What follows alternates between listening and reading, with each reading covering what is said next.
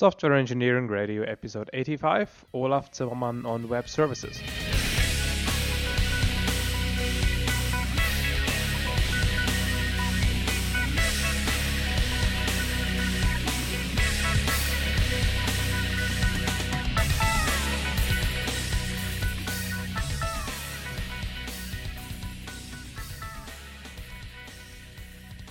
Welcome listeners to another episode of Software Engineering Radio. Once again, we are at the Uppsala conference. We've already been here last year recording a couple of interviews.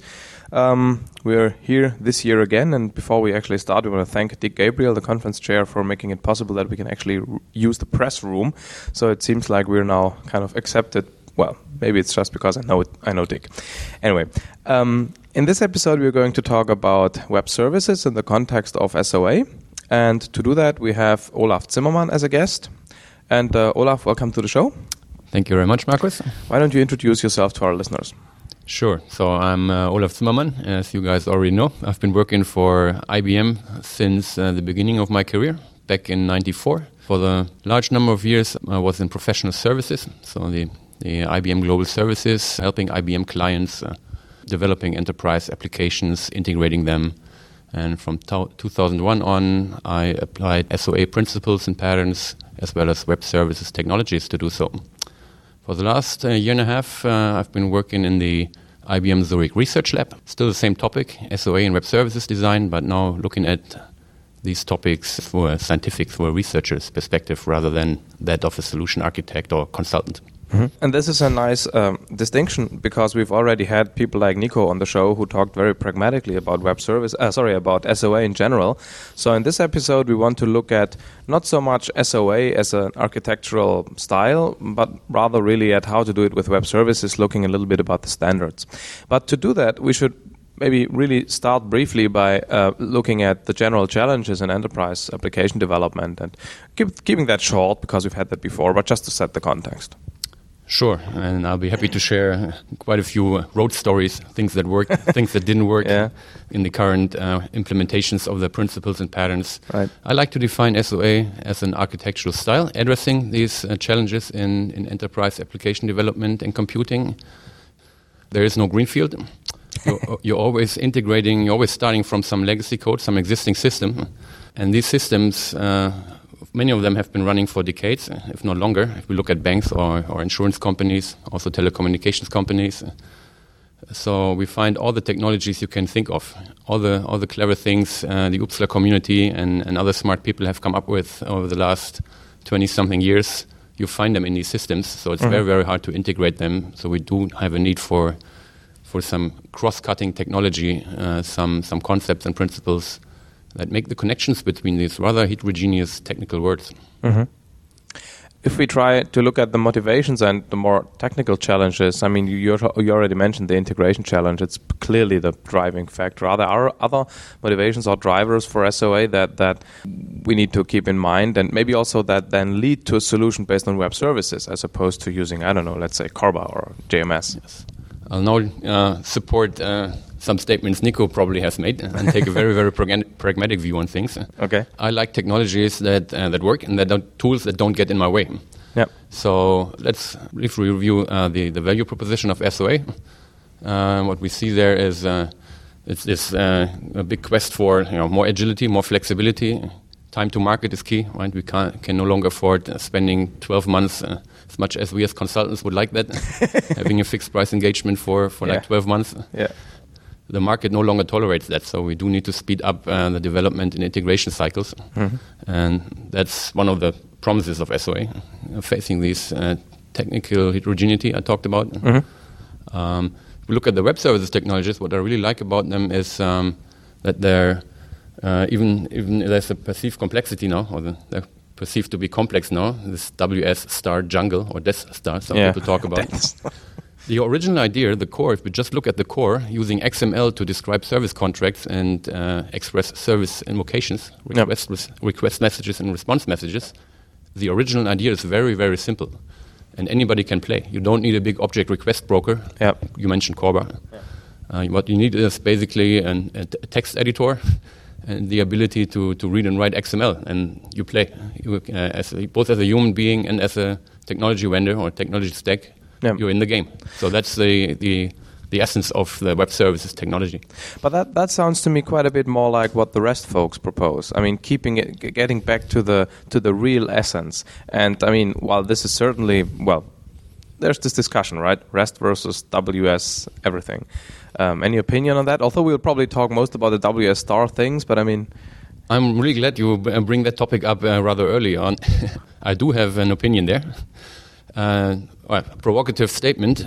I think a good share of the debate is totally pointless. I do believe that the WS star specifications, if you just compare the things that the RESTafarians propose and promote, the people in the REST camp, sure.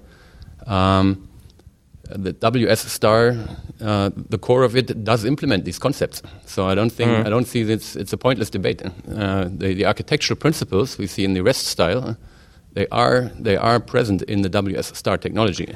Yes, there's lots of optional specifications, that big WS star jungle, but you don't have to use all of those things if you don't have requirements. Right. So maybe the point is, if you use REST style, you don't get those things anyway. So you should compare REST with the core WS thing and not with all the other stuff. Absolutely. That's a fair point. So one metaphor I like to use there, that's actually my research topic at the moment, is the notion of architectural decisions and architecture alternatives. Mm-hmm.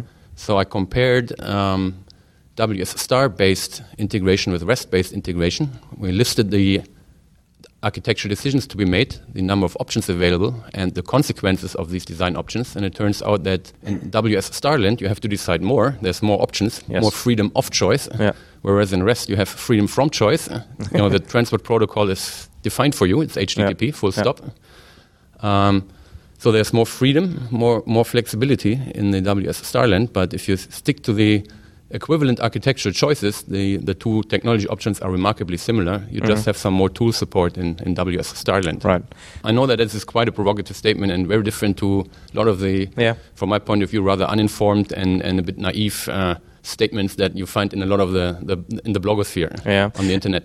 At some point, we'll probably have somebody from the REST world to show the other side, but I didn't plan anything there yet.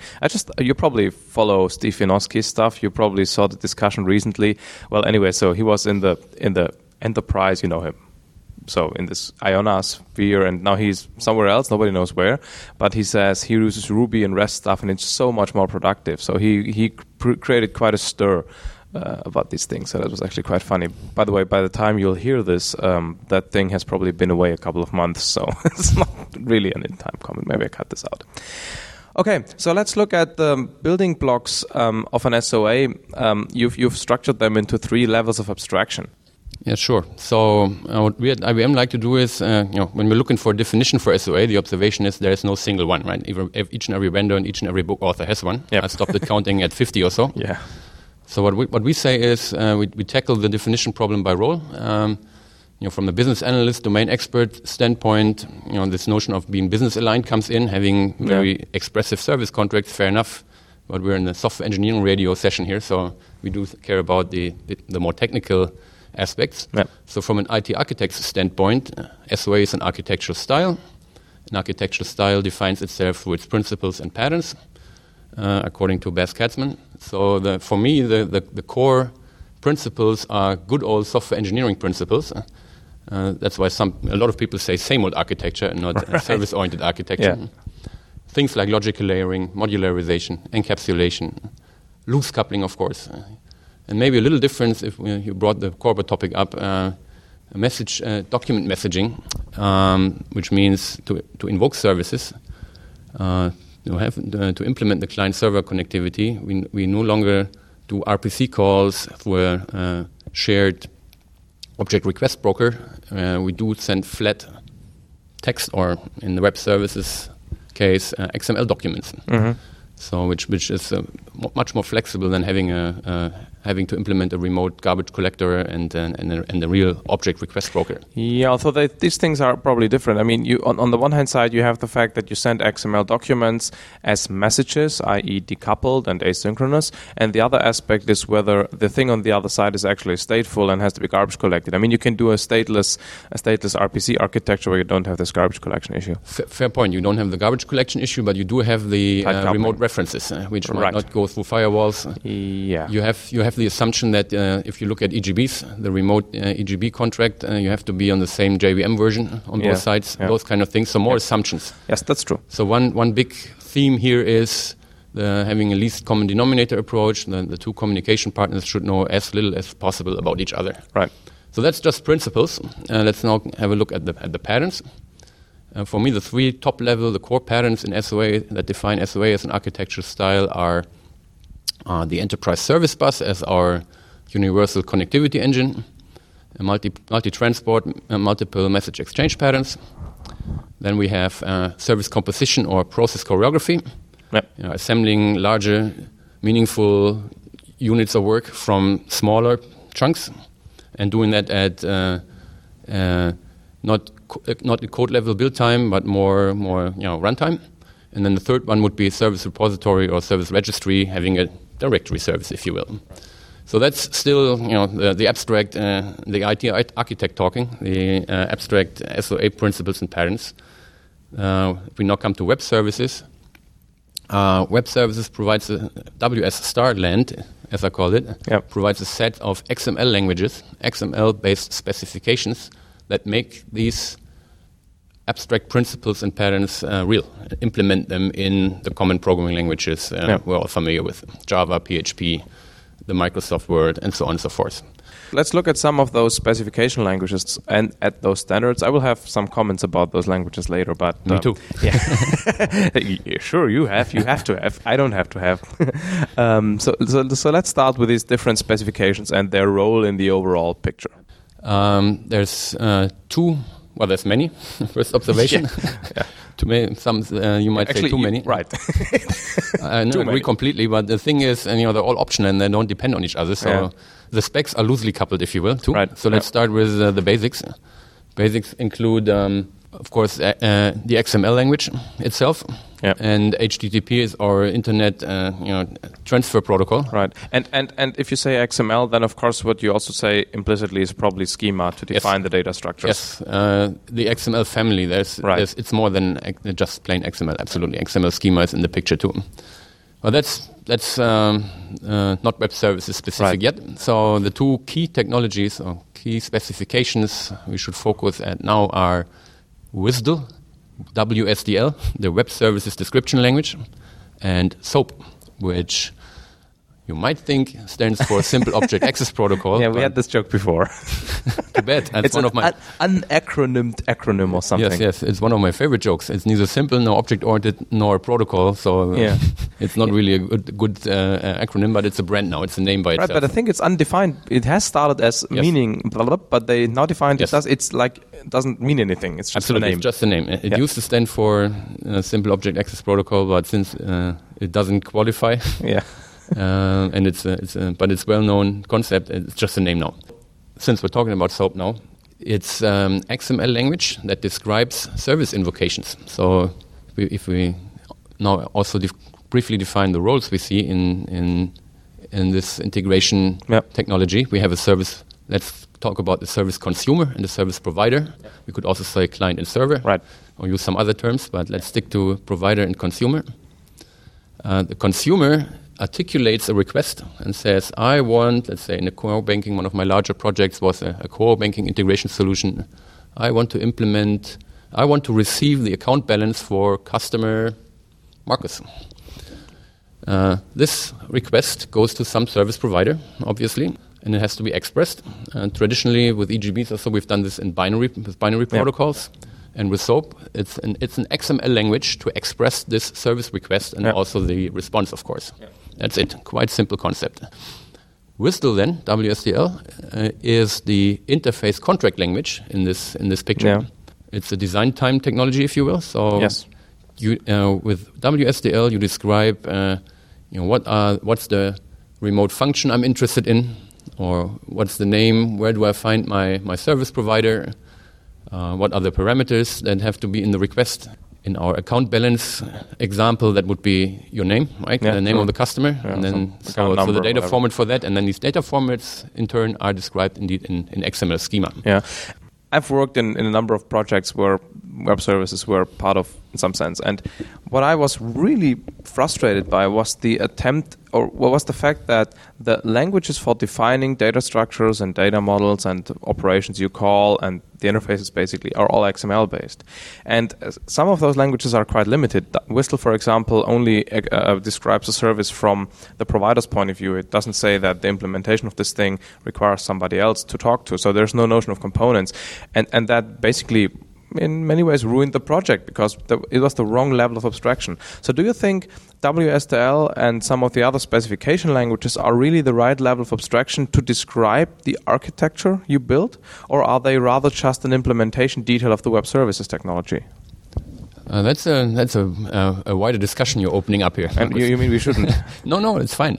It'll just take us a couple of minutes. Okay, so we have a couple of minutes still. I would agree that it's a fairly low-level language. It has all the details about the invocation parameters, as I said. And it gets even worse. Sorry for interrupting, but it even mixes stuff. It mixes the definition of the operations. It talks about physical endpoints. This is different concerns that are mixed in one thing. We can argue about what mixing means. It does separate concerns because there are different sections, different XML elements, different sections in the XML document, and if you have good tooling, those things are authored and maintained by different roles. Yeah, that's what I was getting to. So that's I don't see that as a big limitation since it's well structured, this XML language. But your second point was level of abstraction, or dependencies between services. How does this interface contract relate to its implementation? Yeah. That's where I would argue it's out of scope for WSDL by design, by intent. Other languages take care of that. So if we look at the dependencies, for dynamic dependencies, that would be a use case for the business process execution language, which is another XML language. And we'll cover that in a minute. Workflow technologies, which helps you assembling larger workflows, business processes from more atomic services. So there you have the dynamic dependencies. Yeah. And then for the components, you have a technology called SCA, the Service Component Architecture. Sure. Yet another XML language. Well, SCA goes far beyond being a bunch of XML specifications. Yes, it's more than that. It's a component model for the service-oriented world. You can compare it with component models like J2EE or the Core component model. Sure. So indeed, it is more than that, but it expresses itself through a set of XML specifications. That's true. Yes. And this language addresses or meets that need you just expressed in your question. Absolutely. In your WSDL critique. Absolutely, and I'm perfectly aware of that. I mean, and I've been talking to my customers back then about the same idea, and then when I saw the SCA spec, I thought, finally, somebody wrote it down. Mm-hmm. So at some point we'll have to have an episode on SCA. Okay, let's get back to where we were. Stop the tangent. Specifically, one more thing about SOAP. There are two different styles, right? There is the RPC style and the document literal style. Document literal. What is it about? Yeah, it's two accents, two dialects in that XML language to express the service invocation. We don't have to go into technical details now. It's a conscious design decision the WSDL editor, the person defining the service contract, has to make. The very early implementations of SOAP favored the RPC encoded model, which was based on its own data model. It did not use XML schema for historical reasons. It was there way too early. Yeah. So in my early production projects, back in 2001, 2002, we did use this communication mode, which is now obsolete, I would argue. The main stacks and also the open source implementations of SOAP and WSDL clearly favor the document literal style, which is also blessed by the WSI interoperability organization. Yeah, that's a good point. We should mention that later, WSI. Yeah. So the clear best practice recommendation today is do use wrapped document literal unless an old SOAP engine or WSDL tool you have in your solution architecture and you cannot replace by something more modern really forces you to go RPC encoded. With that style, we do have excellent results in terms of achieving interoperability. For example, something I demonstrate here at Uppsala in my tutorial. We show a PHP page talking to a Java service provider. And it works seamlessly. I've been upgrading this tutorial for a number of years now, and it takes me, an hour or so every year just to upgrade to the latest versions, and it's still perfectly interoperable. So, cool. And that's also true for the biggest interoperability problem with this, with which is Java and Microsoft worlds. Yes, indeed. That's one of the classical use cases. In fact, that's what was one of the main drivers for this web services technology at that core banking integration solution I talked about. They do have Microsoft front ends. They also have Java front ends, but their middle tier is a Java WebSphere Java middle tier. So it's a very, very nice, very elegant integration solution to connect the Microsoft technology stack with the Java world. Lightweight, interoperable, and also performing well. One critique we frequently hear. That's a good point. XML, of course, is a verbose language, so some best practices do apply for not making the service contracts and later the SOAP envelopes too chatty. If you follow these best practices or these design guidelines, you do get performance numbers in the same order of magnitude as you get with when calling an IIOP. Right, an EGB over IIOP. Yeah, and the core, of course, to designing interfaces in the correct way is this thing that you don't have fine granular, like set name, set first name, but rather you have data transfer objects with a bunch of stuff in it that go over the network as one hop. The very fine-grained operations might be fine if you're in a local, in your lower levels of your application, but once you go remote, Fowler's first law of distribution applies. The best remote call is the one you don't make, that's for sure. So all the general, good architectural principles are still perfectly valid, but that's independent of the implementation technology in use. Same holds true for the Rastafarians, by the way. And also for Corba. Same advice. Same for Corba, same story here. I mean, if you look at how the use of Corba evolved over time, it was also from distributed objects that had state and were fine-grained to more a service-oriented kind of thing where you'd have stateless things that were coarse-grained with data transfer objects going around. So, I mean, Yes, I agree completely. We talked already before about WSDL, or I should say WSDL, to make it sound professional. Yes. So probably that's how you find people who don't know what they're talking about if they say WSDL. It's part of being a member of the community or sharing the secret key, like using these funny pronunciations of the standards, WSDL, BPEL, and so on and so forth. Before we talked already briefly, or we mentioned those different sections of stuff that go into a WSDL file. Let's look at them a little bit more closely so we understand what it actually takes to call a remote service, to describe the service we can call. Roughly speaking, there's 3 top-level elements. I talked about the separation of concerns. Yep. You have the port type, which is the abstract definition of the service contract. And WSDL 2.0, this is now called interface. Used to be 1.1 is the mainstream version we see in project reality. There's the port type. So the port type has things like the data types for the in and out messages. Which would be XML schema documents? That are defined in XML schema, absolutely. So you can have a repetition, you can have aggregation, the usual data modeling concepts.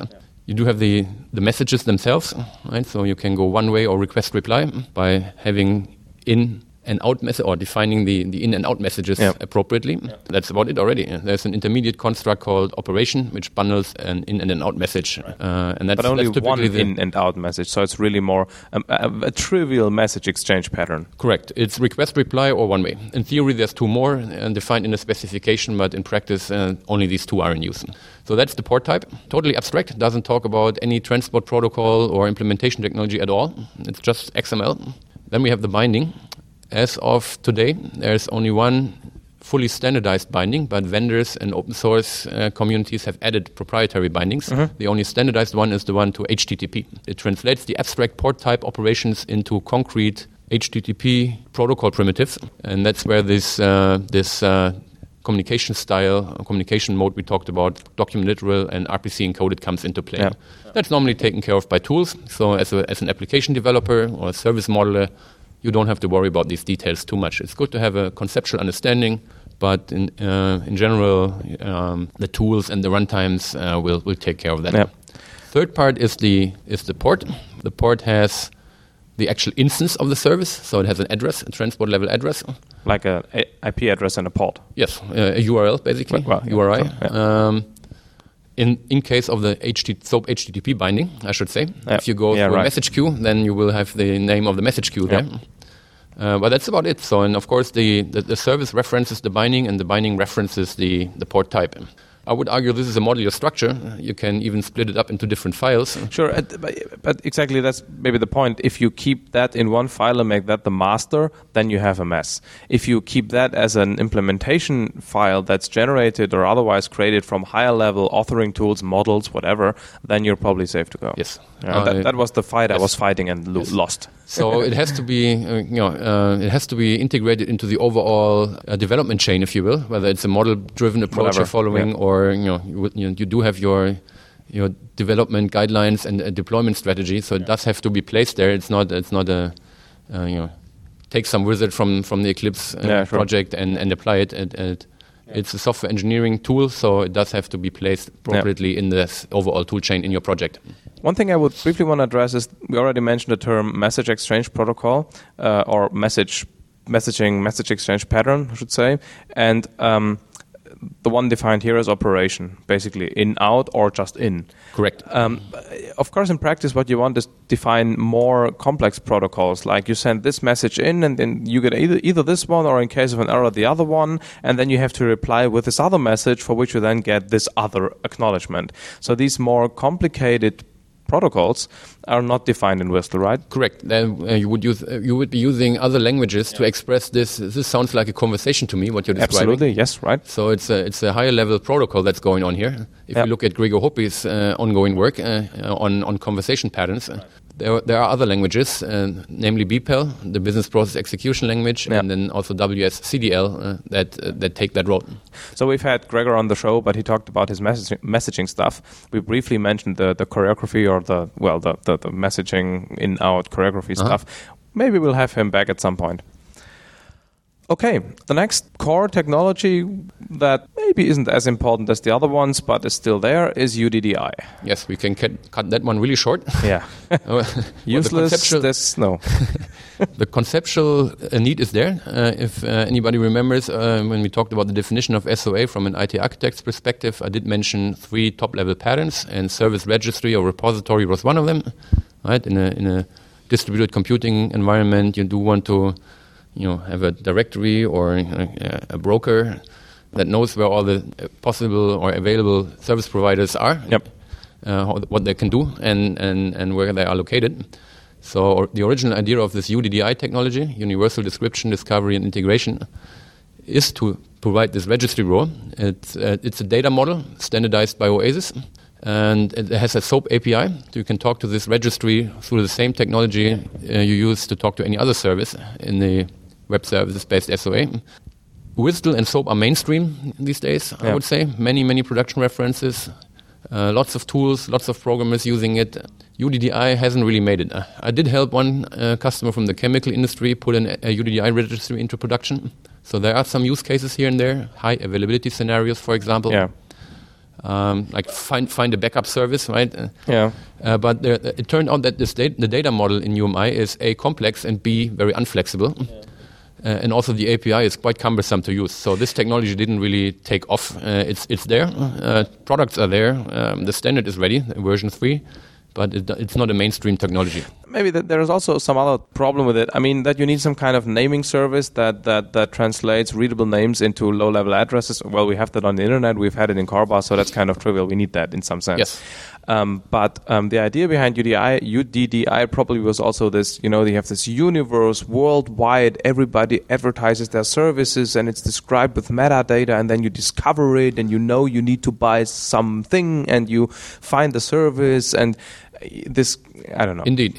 It's not just my critique was a technology level critique. Right. Data model inflexible and complex, but you're not talking about the business model or the decision driver for introducing this technology. Absolutely. So this dream of the universal computing cloud, total service virtualization, it's one of the tenets of SOA, but we're not there yet. So dynamic runtime discovery, you don't switch to another core banking service provider just because it advertises good rates on the internet. I mean, it's the trust, security, blah, blah, all that stuff. Data quality, lots of issues, which are not necessarily technical. It has more to do with the business model behind it. Absolutely, yes. So that's another reason this technology didn't take off. I'd like to mention a third one, which is there is a need for registry, as we said, right? We do want to decouple, and we do want to have location transparency, but there's, as you pointed out already, Markus, there's other technologies that can play that role. We've been doing this for a long time. So ages, yeah. Several of my larger customers, including the core banking service provider, they already had their homegrown registry. In their case, it's an XML-centric database with a very nice HTML developer front end. Yeah. They do build time lookups. They have invested in this in their registry, which is just fine for their purpose. So there was absolutely no need to introduce this standards-based technology into the solution architecture. Yeah, yeah. And that holds true for many project examples. So we already talked about the business model and the issue of trust. We need to talk about security. Let's look about two ways of securing web services. One is simply running it over HTTPS, basically, and the other one is the WS security specifications. So let's maybe briefly start with a kind of simple one. Right, that's what everybody uses these days. And we have all done built our web applications and e-commerce solutions or so we're all quite familiar, or at least as in customer role, with URLs that start with HTTPS. So it's a transport level technology that can give you both client and server side authentication as well as encryption, which addresses security requirements like integrity, confidentiality, to name just two. There's mature and proven infrastructure for this in all our e-business websites. And since WSDL has the SOAP HTTP binding, it works just fine in HTTPS works just fine for web services invocations. So this is the clear recommendation if the security requirements are there to go with HTTPS whenever possible. The only little drawback is it's point to point, right? So you can't have one of the things SOAP brings to the picture is, I didn't mention that, is the concept of a SOAP header. So you can have intermediaries over multiple hops. You can redirect the service invocation. And if you use HTTPS, you have to break the secure connection at each and every intermediary. So if you have a multi-hop scenario, which very few people have these days, and you have a requirement for end-to-end security, then HTTPS is not going to cut it, which leads us to the next technology, WS security, which actually is not one technology, but a huge set of specifications. Yeah. If anybody cares in perspectives on web services, the textbook I put together with a couple of colleagues. Which we'll put a link to in the show notes. Back in 2003. Yeah. Still surprisingly up to date. All our architectural advice and our best practices are still very much appreciated by project teams as of today. Anyway, in there we have a diagram that lists all these specifications. There's quite a few. It's a comprehensive solution. Wow. Let's think positive. Yeah. All XML based again, right? And all security requirements addressed. Fairly complex algorithms. Very configurable. Very flexible. Can we maybe give a 10-15 second statement about each of those? What they do? Yeah. Let's stick to the ones we can compare with what HTTPS brings to the table. Sure. Okay. So this is message level security. Yeah. So the WS security specifications use XML signatures and XML encryption to achieve the same results. Great. Signature gives me integrity, so I can be sure that nobody has tampered with my message. Authentication is yet another set of specs. Encryption gives me confidentiality, absolutely. I can be sure that nobody's reading the data I'm transferring. So the algorithms here are a little different. The key schemes being used, which makes this an expensive technology, not just for the implementers of this technology stack. There is vendor support now, as well as open source support for all these specifications, but still they're not as mainstream as the core SOAP and WSDL specifications. We do have project use for them. It turned out that there's a performance penalty you have to be aware of, significant. It's in at least one order of magnitude. But there's we see customers using hardware accelerators for that. Right, so yes, we have a hardware ESP data power that also does support the WS security specifications. Okay. So the best practice here would be, if you really have a need for message level security, you're in a multi-hop scenario, but you have an end-to-end confidentiality requirement, do go for WS security, but be ready for introducing a hardware accelerator. Right, okay. What is SAML, SAML? I've heard that a couple of times. SAML is the structured assertion markup language, if I remember correctly. Just a transport mechanism that allows you to talk to any identity manager and access manager, things we're already using in web services applications. So this is in response to the authentication authorization requirement.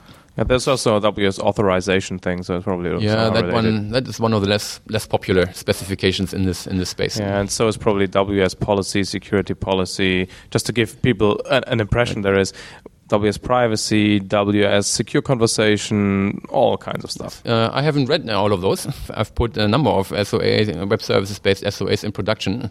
I've had a quick look at WS security, but that's the only one I looked at. So one of the things that I don't like about the SOAP versus REST discussion that's going on is this WS star page count. People just print the specifications and say this is complex.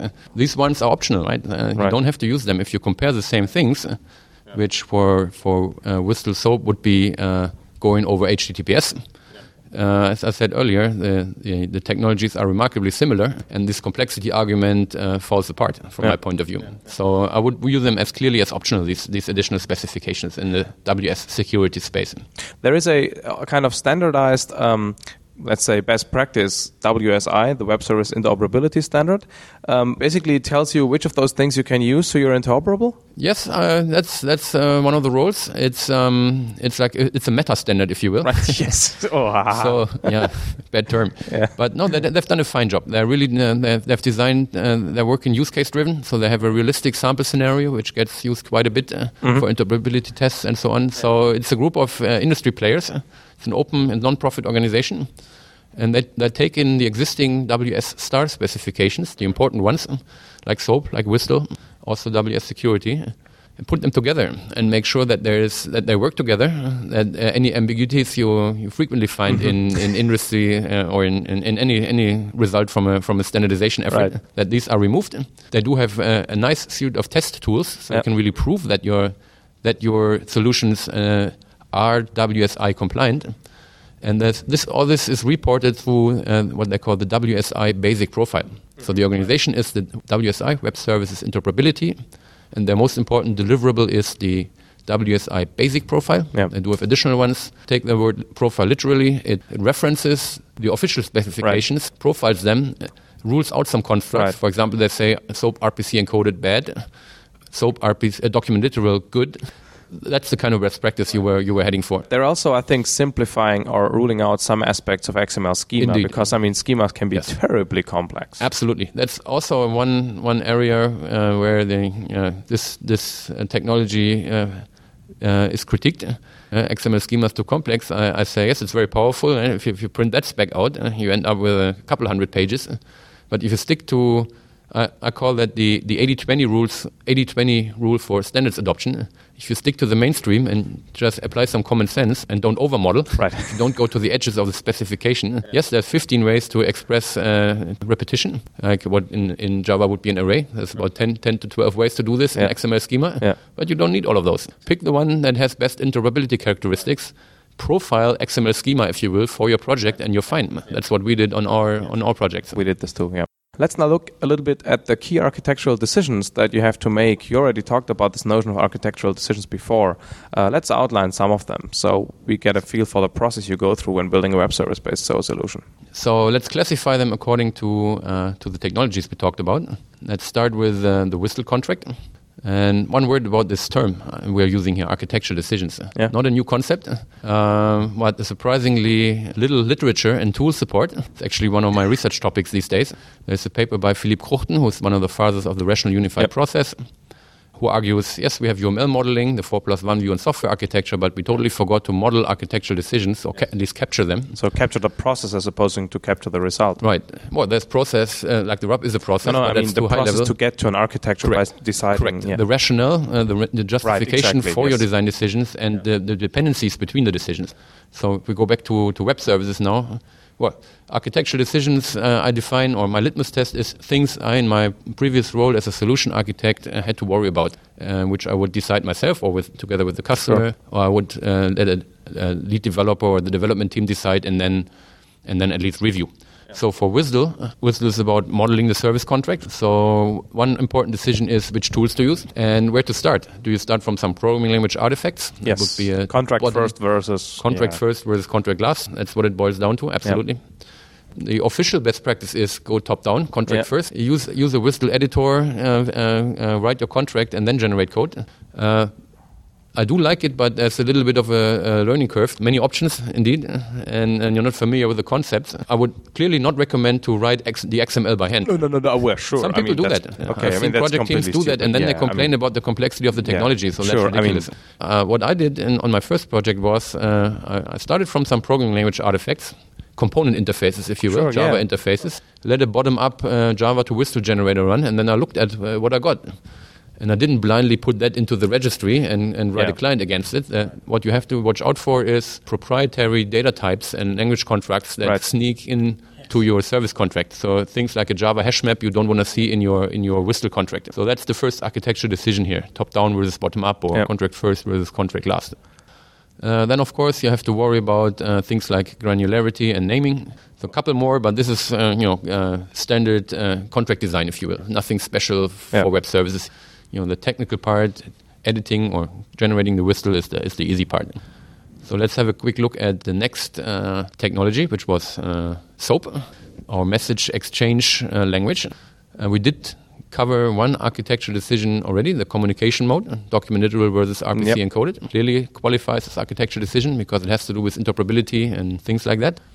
Then, of course, we have the very important one, the transport protocol selection. Right, which is probably in most cases HTTPS anyway. HTTP or HTTPS? Well, I was explicitly mentioning the S, so I think HTTPS is probably what you mostly want. Well, it depends. If you don't have any security requirements, or and where is that the case? Don't assume you're running over the internet. So you might have an extranet or doing all your security protection on the network layer, VPN. That's a good point. Things like that, and then you don't need it. Okay. So that's a choice. The other option is, if we just compare the transport protocol, HTTP, the other option is to go through a message queue. Technology like JMS comes into play here. This, by the way, is one of these cases where, if you use REST, this architecture decision has been made for you. It will be HTTP full stop. With WS star, you have freedom of choice as opposed to freedom from choice. That's actually a good point. In both of the projects I was involved that had to do with reasonably sized SOAs, both of them went through messaging middleware. Yep, very common. Only downside, this binding is not standardized yet, not blessed by WSI. But as long as the technology stacks you're working with support it and you get it interoperable, you're fine. Absolutely. So that's the second important one. Then I'd like to mention compression. So one of the neat things of going through a standard transport technology is that anything the HTTP server can do for you is available. So yes, XML is verbose, and often response messages, if you search for all customers starting whose last name starts with an M in that bank I talked about, you do get a large XML document back. Yes, you can have like a cursor concept in your service contract or so, but what you can also do is compress your response message. So that's another architecture decision to be made. Right. Transactionality also comes to my mind. Oh yeah, we didn't talk about that. We didn't talk about it at all so far. That's one big difference between REST and SOAP. This is one, as you can tell, this is one of my favorite topics these days. I'm working on a paper about it. With REST, you're on your own. You implement transaction management yourself using some APIs. In web services land, you have support from additional standards, namely WS atomic transaction. What does it do? WS coordination. Does it only transport a transaction token so you can coordinate transactions, or? WSAT is pretty much enables a web service provider to play in an XA in a 2PC game. Yep. Okay. So, two-phase commit. Yes. Nothing special there. This is one option, one architecture decision. Do I use this technology or not? We can argue about long-running service invocations or long-running conversations. That's the other thing, You might need compensating transactions, blah, blah. You might need higher-level concepts. You might do something on the application level. Right. I mean, 2PC doesn't really go together well with loose coupling. Correct. Well, it does couple consumer and provider tightly from a transaction management perspective.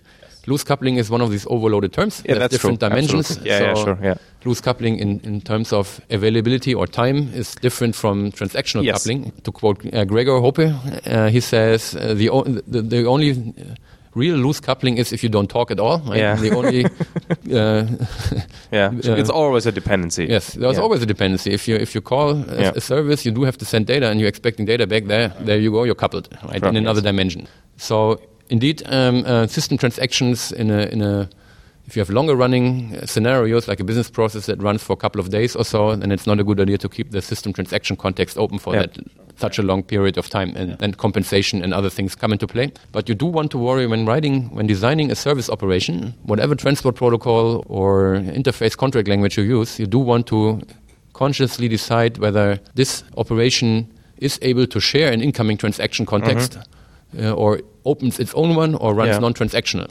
Important architecture decision, easily forgotten when working with all these tools.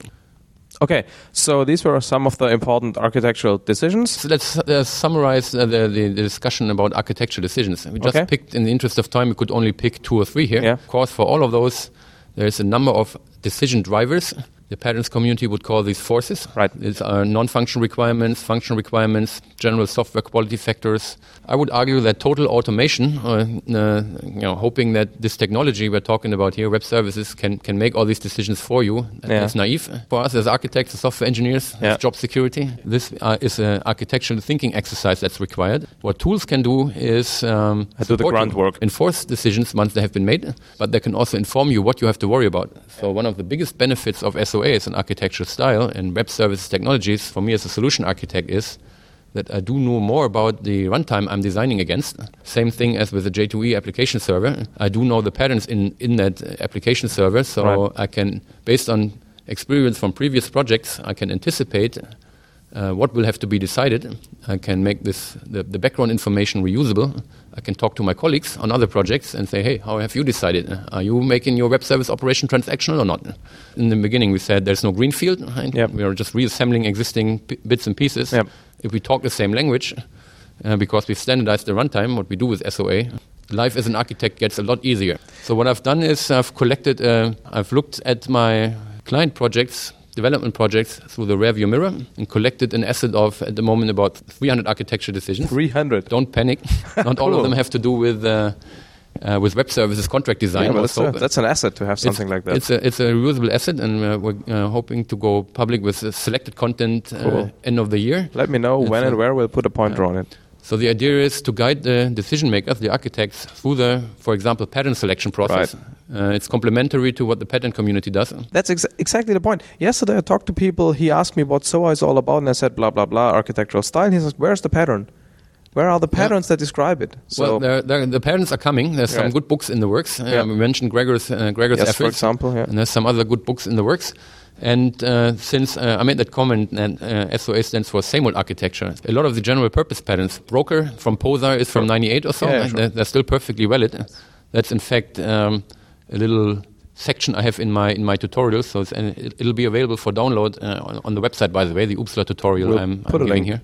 And the point I was trying to make is these architectural decisions, you cannot make the actual decision reusable. That is driven by project requirements, but you can do the background research. That's a reusable asset. And the other side effect is, to come to the best practices, often the best practices are stated without architectural context. People give PowerPoint presentations or write a little 2-page article on the web or so, and just say, you should do this and that. And I would argue that this is not very professional. As we know from patterns templates, you do want to have a context.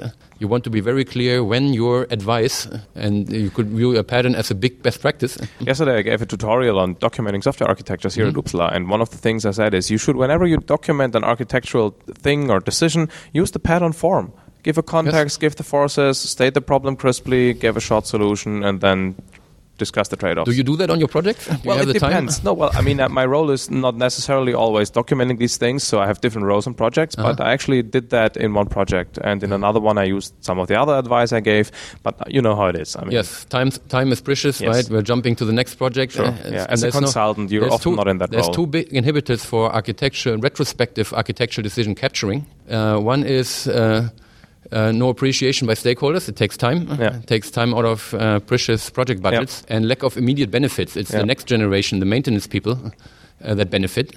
So my trick is, as I argue, that retrospective decision capturing doesn't work, but proactive decision identification, Guidance, modeling, anticipating what will have to be decided, do all the hard work once and make that a reusable asset has more chances of getting accepted in practice. Okay, we're running out of time. I have one last question. Why should I care? Why is that not just a middleware I use and plug into? Why do I need to know these things as an architect? Well, I think we've given the answer with our little discussion about decision drivers, forces, and architectural decisions that are required. When you press that button, the tool makes some architectural decisions for you, which will have an impact on the non-functional characteristics of the system you're building. So performance, scalability, data integrity, security, all those kind of things will be influenced by what you do there on that high level. If you totally trust your tool and it's fit for purpose, all right, but in reality, you do need some flexibility. So you do care about these conscious decisions, and the technology here helps you, makes your life easier because many decisions are made for you already. Some of the best practices for integration are incorporated into the specs and the tools. So you're more productive. You can count on vendors and open source communities to do some of the real hard groundwork for you. You're integrating on a higher level of abstraction, if you will, if you use these principles and technologies. Okay, so I'm looking really forward to the being available of those best practices in some shape or form. I think we will most likely publish this episode maybe after they're available, so we can put the link into the show notes. Perfect. Thank you, Olaf, for being on the show. Thank you very much, Markus. Enjoyed it very much.